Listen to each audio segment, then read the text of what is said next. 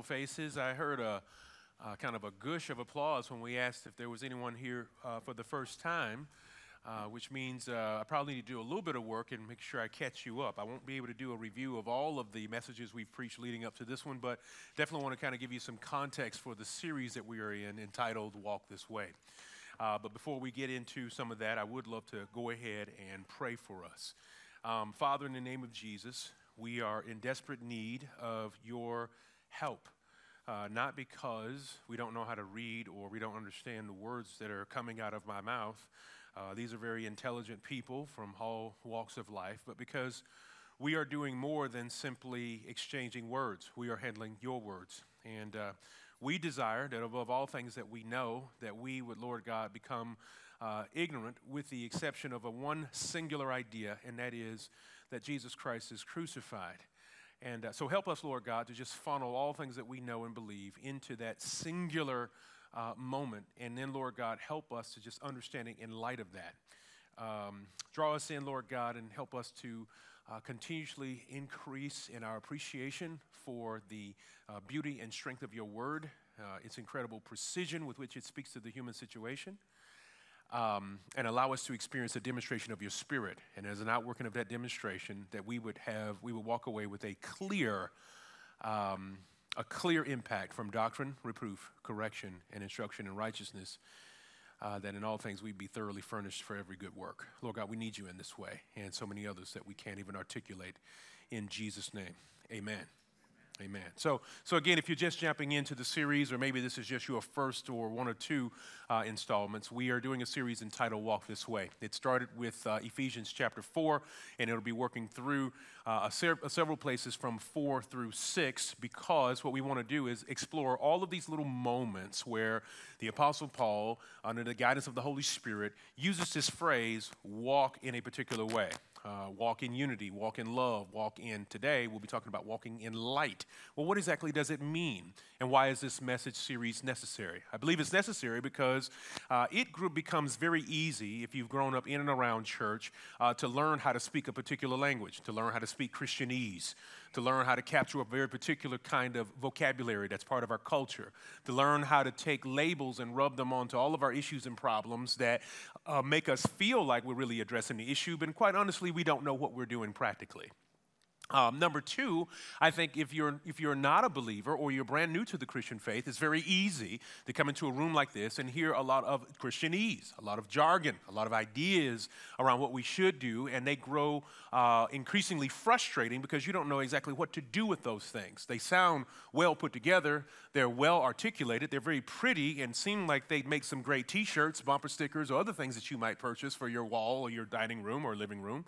But what do you do with them? How do you put some handlebars on them? And so we want to talk in some very practical ways about how to walk this way in light of the things that the scriptures are saying to us. And so with that in mind, we are taking a look at Ephesians chapter 5, verses 6 through 14. Verses 6 through 14. I want to read that for you, just kind of slow and methodically, and then begin to unpack some particulars from today's message.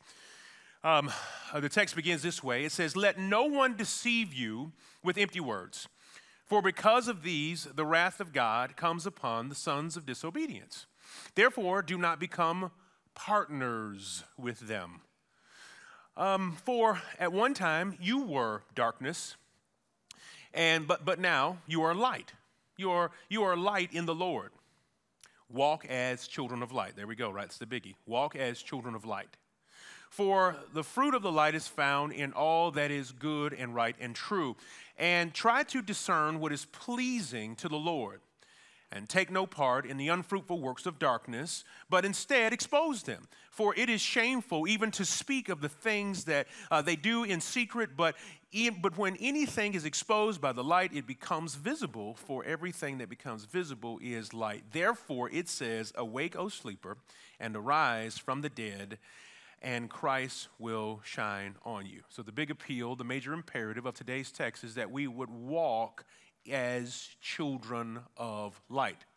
Now, this call or this appeal to walk as children of light produces somewhat of a little bit of a conundrum for us as a local church or any church, I would imagine, because we often talk about, as a church, our vision or our mission being that we want to make disciples who are growing in the gospel as a family while on mission. And we talk about this three-pronged growth strategy. We want to be growing upward in our relationship with the Lord. We want to be growing inward in our relationship as a family with one another. But we also want to grow outward in our relationship with the world. And one must ask the question, how is it possible to grow effectively in my relationship with the world, but yet at the same time maintain my distinction from the world? How do I grow but yet be distinct? How do I do it? Because the knee-jerk reaction, the reflex, and I believe the cultural reflex, especially here in the Bible Belt, is that once I become a believer, I become a part of an exclusive, distinct group who pulls itself aside and absconds from the rest of the world, no longer doing relationship with the rest of those, but that's not the tone of the text. If you look at the text, the Apostle Paul clearly identifies the fact that these people at one point had lived amongst those, and now he's talking about how do you walk while you are still there. And that's what I want to explore. Just so that you don't accuse me of being a one-trick pony, there are 4 ideas that I'm going to tease out today rather than 3. 4. I know I felt that coming. I was just sitting there. I was like this, they probably think it's going to be 3. No, I'm going to get them this week. I'm going with 4. But before I get there, let me ask you a question. Have you ever, in your respective spaces where you work and live in any way, maybe you're a school teacher and you got tapped on the shoulder to head up a new department. Maybe you became the department head or you became a chair. Anybody ever had that?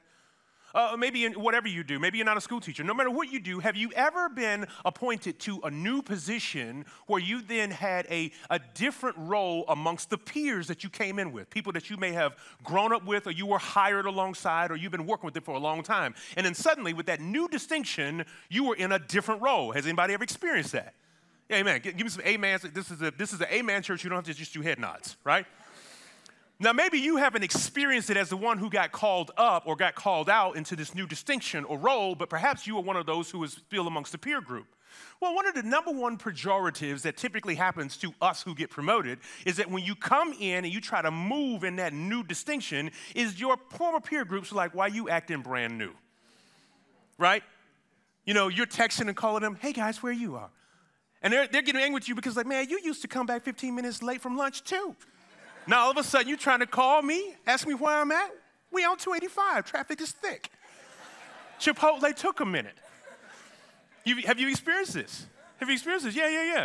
So you come in there, you're not trying to be the new sheriff in town, but you got this new role, and you're doing life in light of this new role, and your new peer group is like, you're being obnoxious. But you're not trying to lose your new distinction. You're trying to be integrous and honorable to this new distinction that you have, but it seems to have a different impact on the peers with whom you move, right? Well, this is much the same this is the tension that I believe that Paul's audience feels in the text. He says, y'all were once darkness, but I need you to walk as children of light. And you know, when our friends say, why you acting brand new? You know, they're not saying it from a kindness perspective, like, oh, look at you. You've got a new way about you. No. It's critical. Why are you acting like that toward us? Because there is this kinship, this relationship that is in place, and you've got to figure out how to now live within this new relationship with these same people. And that's what I'm trying. You know what I'm saying? Thank you, brother. But all of us have we've all been in that position. As a matter of fact, every single one of us as believers, we've been made new. So yeah, we are acting brand new. But not in a way that the culture would criticize us. And sometimes it's a struggle to act brand new, but we need to. That's the call and that's the distinction. And so how then do we walk as children of light amongst darkness, especially when the environment in which we're doing it, we're being witnessed by those who used to be just like us, or we used to be just like them? How do we do it? 4 big ideas on how we might pull that off. But first, the 4 big ideas are going to support the following major kind of macro theme, and that is, as children of light, we should be challenging the status quo. As children of light, we challenge the status quo. Because that's what happened when you got tapped as the department head, right? You're like, hey, you know, all the things that I felt like should have been done differently, now that I'm in the role, I'm going to try to do it. I'm going to challenge the status quo. Even if the status quo that you are challenging is your old status quo. I want to do a new status quo. Which children of light challenge the status quo in the way we live. So children of light should challenge the status quo. How do we do it and still maintain our distinction? 4 ways that I believe are readily evident in today's text. And here they are in brief. Number 1, you need to remember these for the quiz as I roll them out. Number 1, I believe that today's passage calls us to be people who live a life of contrast. A life of contrast. Number 1, children of light provide contrast. Number 2, children of light provide clarity. When we walk in the light, we provide clarity to the surrounding environment. Number 3, we provide context. Number 3, we provide context. And as will be evidenced in today's text, we also provide some element of participation in conversion. And so contrast, clarity, context, and conversion, and hopefully you'll see them readily apparent in today's passage. So with that, when we say we walk as children of light, one of the things that I want you to really see in just the first 2 verses there, it says, let no one deceive you with empty words because of these things, the wrath of God comes upon the sons of disobedience. Therefore, do not be partners with them. Now, this is interesting. The Apostle Paul readily recognizes that they were once members of the same community and says, do not be partners with them. If I could show you like a nerd for a moment, just a Greek word on the screen, you would see some very interesting similarities between the Greek word for partners and the word symphony. It's like symphatikos or something like that. But that's not even necessarily, it's not necessary for you, but here's what you need to know. Notice that if the word is to not be partners means that it's not that you're not there in the same room, it's just that you're not living in symphony with them. Children of light begin to march to the beat of a different drum. That's what it means not to be partners. It doesn't mean you're not participating, you're just not partners. You're just operating from a different sheet of music. And that's what's happening when we begin to challenge the status quo. And so with that, our lives, first and foremost, offer contrast. When I think about contrast, I can't help but think about my very first MRI. Anybody else have an MRI? Yeah, I've only had one, and it was kind of a fun experience. You know me, I'm a little bit like Curious George. I can't even sit still in the machine, and I was like a full-blown adult. This was like a year ago. It's not like I wasn't like 8. You know what I mean? I'm like, what's going on in here? Oh, all these sounds, you know. Sit still, Mr. Dewberry, you know. But anyway, one of the things that they do is they give you this contrast. They pump this stuff in me, but why did they put it in me? Why did they put this contrast in my body? So that when they were doing this deep analysis, they could get this clear distinction of my internal organs and anything else in me that should not be there. Contrast. They would pump in this stuff, and it just shows up differently, and it highlights all of my parts differently. And that's what the believer's life is. It's like this, we're this substance. We're resident within the regular everyday body, but we provide a clear distinction, a distinct contrast, so people can see what is clearly wrong and what is clearly right. The Bible says, thank you, brother. The Bible says over in Genesis chapter 1, I couldn't help when I thought about the contrasting role of light. It took me way back in the Bible. Genesis chapter 1, that far back. In the beginning, God created the heavens and the earth was without form and void, and the darkness was over the face of the deep, and the Spirit of the Lord was hovering over the face of the waters. And God said, let there be light. And there was light. And God said, and he saw the light, and he said that it was good, and then just what he did. He separated the light from darkness, and he called the light day, and he called the darkness night.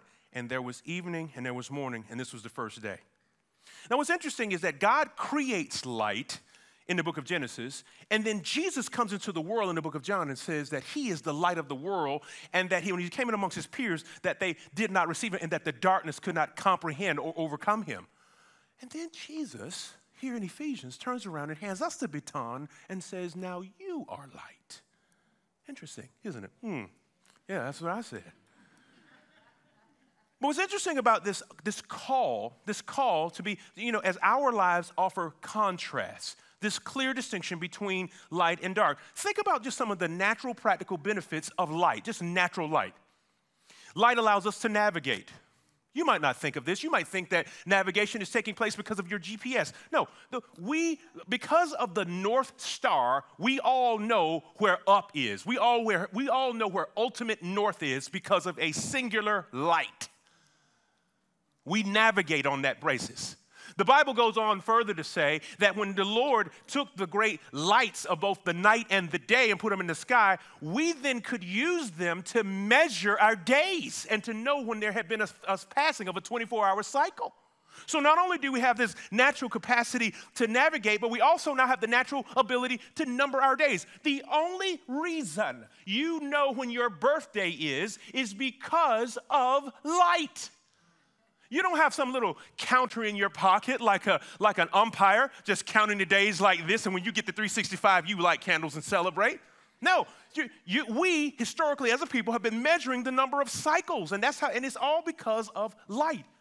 It's very simple, but it provides this incredible contrast that helps us navigate our lives. As a matter of fact, the Bible goes on to say that we should number our days and apply our hearts to wisdom, to gain a heart of wisdom as a result of numbering our days.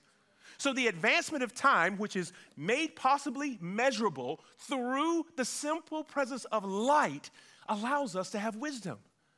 Man, I'm 13. I'm no longer 8. There's wisdom that should come with that. I got to do things differently. Oh, I'm 18. Oh, I'm 21. I'm 25. I'm 27. Oh, I'm 35.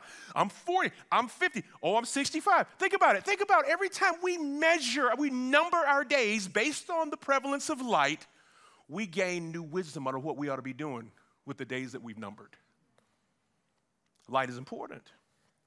It provides a great contrast by which we navigate, by which we number our days. Light also does something else when it comes in the room. It helps us to nullify our fears. You remember when you were maybe even now, you're in your room asleep and you're like, oh, what's that? You turn on the light. Oh, it's just a lump of clothes. It's not a monster. You know, when you're in the bed, right? Light, it exposes things, and it's like, oh, it assuages my fears. Light is just so important. It helps us it nurtures life, right? In contrast to fake light, real light, actual light nurtures our fears. I mean, anybody, my first childhood scary movie, it wasn't the Jasons and the Freddy Kruegers. It was the Poltergeist. Anybody else see the Poltergeist? Yeah. If you don't know what the Poltergeist is, don't worry about it. But here's what you do know. Here's what you do know. You recognize this phrase, come to the light. Come to the light, Caroline. Come to the light. You may have never seen the movie, but you know that phrase because it comes from the Poltergeist. And this idea of the come to the light is this little girl named Caroline was trying to navigate through a dark and evil world and pass through this portal, and she was about to get distracted and sucked up into all the evil that was happening all around her, and it was someone else on the other side who was like, come to the light, Caroline, come to the light. And that's where that was born out of. This idea that if I focus on the light, this contrasting force, that there is hope at the end of this journey, regardless of how much oozing and crazy evil there is around me. And so I believe that we as believers provide that light that people are trying to come to in a world that is saturated with distracting darkness. Amen. And so I believe that contrast, which we provide, is crucial to showing meaningful distinction in our world. There is a contrast of life that we offer that provides a meaningful distinction for people who may not even inquire or may not even ask about what's going on, but it at least gives them something to aim for, something to look at. Something about our life should provide a prospect of hope, a prospect that there is something different that is possible. Well, the Bible goes on, not only telling us that we should be children of light. Who's on the slides? Brady, is it you again? It's you. Oh, it's Jason. All right, I'm watching you, Jason. Don't get ahead of me. Somebody got ahead of me last week, and they ruined the quiz. So we're on the precipice of a quiz. Do not show this. Number 1, we are called to be people of contrast. Number 2, we are called to be, don't do anything, Jason. We're called to be what? Clarity. People who provide clarity. That's right. Survey says? Survey says? People of clarity. There we go. Yeah. People of clarity. There we go. All right, so we're to offer clarity. Now, what do I mean by this? We offer clarity. Well, if you consider what God did on the first day when he made light, it says that he looked at it and he said it was good. Now, there is a trend or tradition or a theme within the book of Genesis during the creative week that every time God created something and he found satisfaction in it, he would say that it's good. It means that that thing meets his criteria for both form and function. It looks like it's supposed to look, and it does what it's supposed to do. And so with that, we as believers, when we walk as light, we provide clarity in a world that is inundated with confusion on how things are really supposed to work. Why are we here? Why is this happening? What is God doing? But the consistency of the believer's life is able to provide, when we're walking as children of light, clarity. Have you ever walked into a room? And you were looking for the light switch and it was ill positioned? You ever notice when you go into a dark room and you go into a new house or a house that's not yours or a hotel, and you go over to the wall and you're feeling in all of the normal places where the switch is supposed to be, and you're like, who in the world puts a switch down here? Or you flip the switch and it doesn't do what it's supposed to do because you got to go across the room and hit another switch. That's what these hotels do. I don't know what they're up to. They must have a contract with Big Pharma and like orthopedic surgeons, get you to bump your toe. I figured it all out. I figured y'all out, hotels, right? But here's what I'm getting to.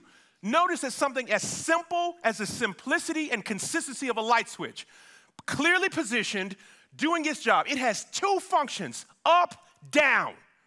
But when a switch is where it's supposed to be and does what it's supposed to be, up, down, lights on, lights off, it provides comfort and clarity to all that need to use it. It's not glorious, it's not glamorous, it's just a switch, two functions. And for us as believers in our lives, just be simple and consistent and be in place so that you can provide clarity for those who might reach.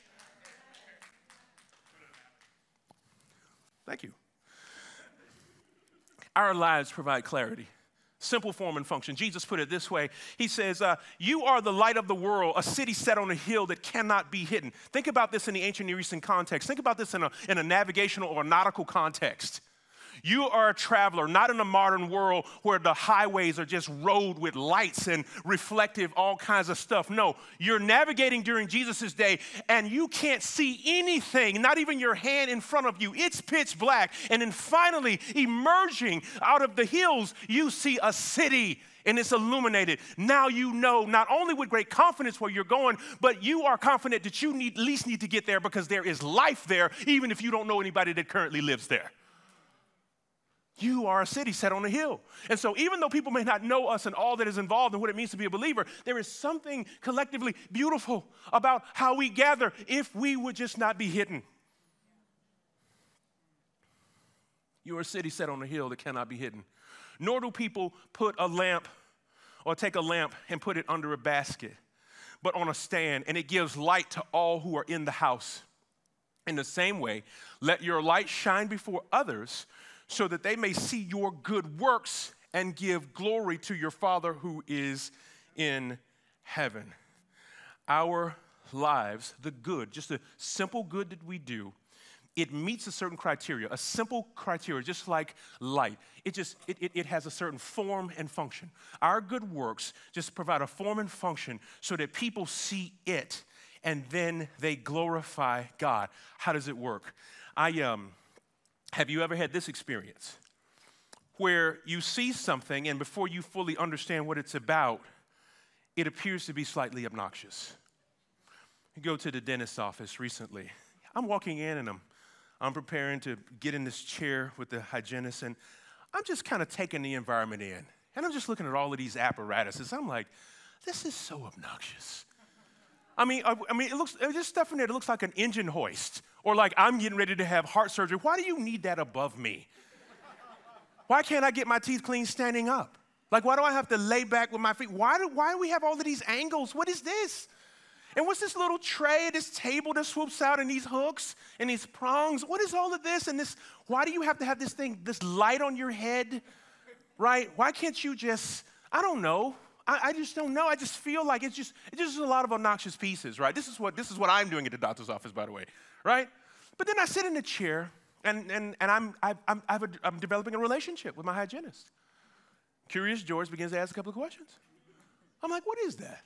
Why do you do this? What is this? What is that? And one thing in particular is this little light. And she has on her head, on her little headband. And I'm going, you know what? That's so simple.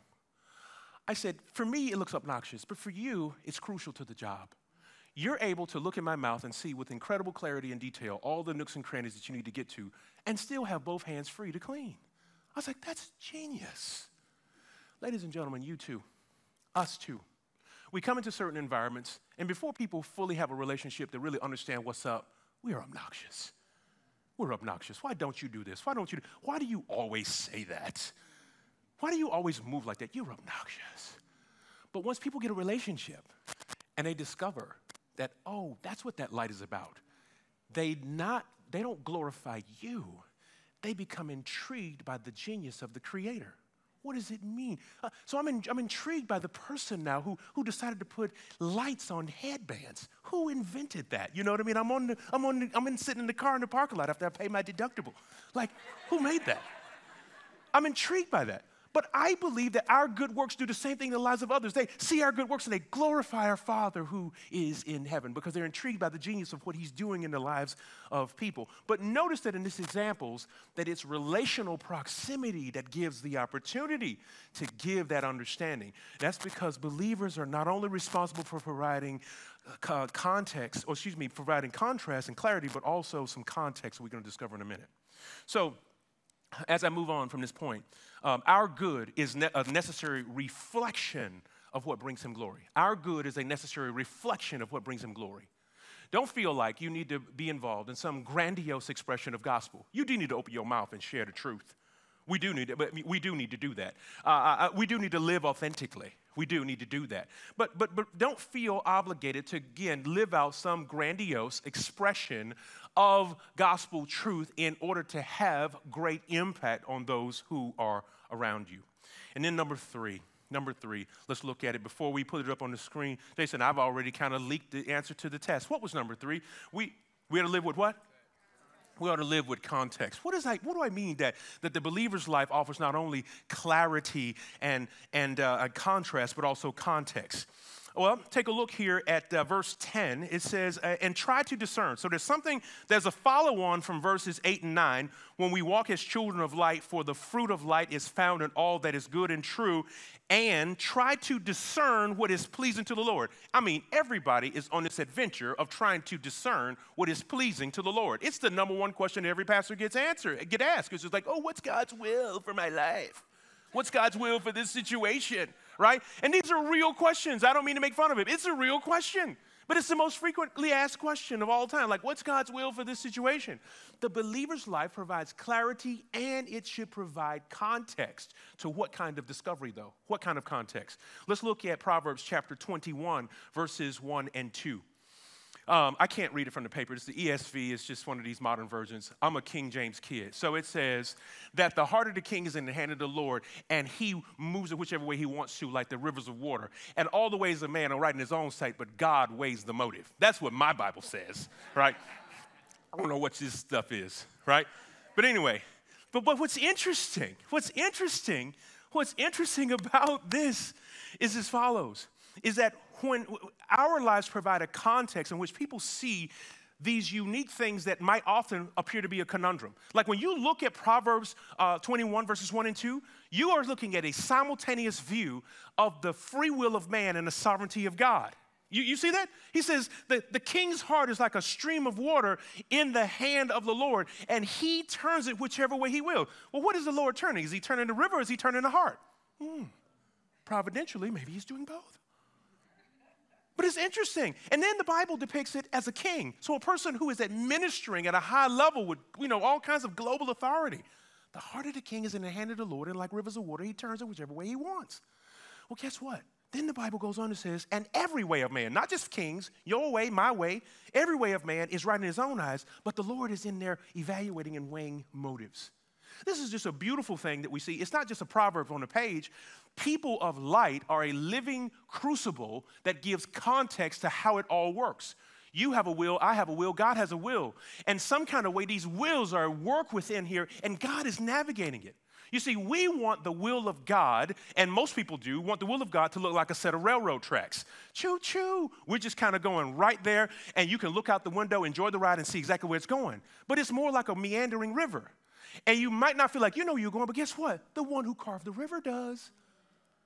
And so in the believer's life, there is this beautiful adventure of how the sovereignty of God and the free will of man coalesce to create this finished product where neither the sovereignty of God is insulted, nor is the free will of man abbreviated. Well, it's got to be contextualized in some way because we can't be co-sovereigns, right? But here's the deal. Some kind of way, God is doing what he wants to do, and I think I'm doing what I want to do too. But God ultimately wins. And it is the believer's life living as light that gives the world opportunity to see how folks who are trying to love God are working through decisions that have this very nuanced kind of navigation that may not make sense in the moment, but man, it makes so much sense in the end. We provide context. The unbeliever's not reading Proverbs. They're reading you. They're reading me. They're seeing an active laboratory where this unique relationship with God in a very nuanced way is working out. It is in our lives that they not only see the unique coalescence of a sovereign God working through the free will of a man, but it is also in the experiment of our life that they see that sometimes hitting the bullseye isn't just a function of trying to throw harder and try harder. They see the unique complexities of the difference between intent and impact. Through the laboratory of our life and how God is working with us, they see the context that just because it's natural and normal doesn't mean that it's optimal. All of these things are being fleshed out in our lives in the way we move with God. And this is the context. Our lives are living mobile laboratories of how God's will works its way out within human creatures.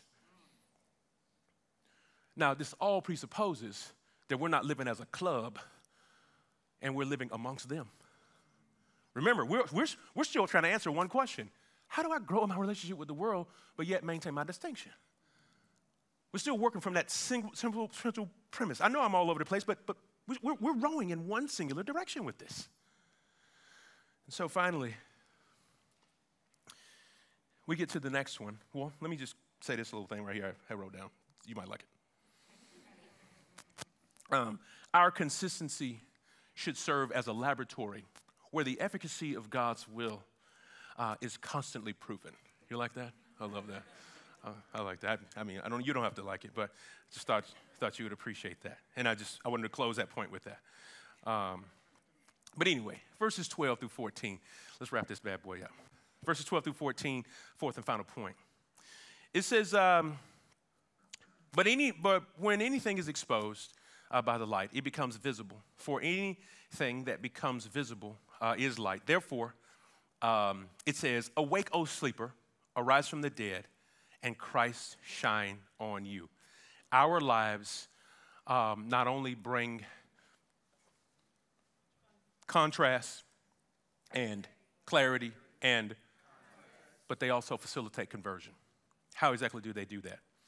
Our lives facilitate conversion because it helps those who are asleep to awaken to the light of Christ. Again, consider, if you will, what happens when someone bursts into your room and you are asleep and they throw on the lights. It is initially shocking and obnoxious and annoying. But eventually you recognize that you do need to get up and that prolonged darkness is not productive.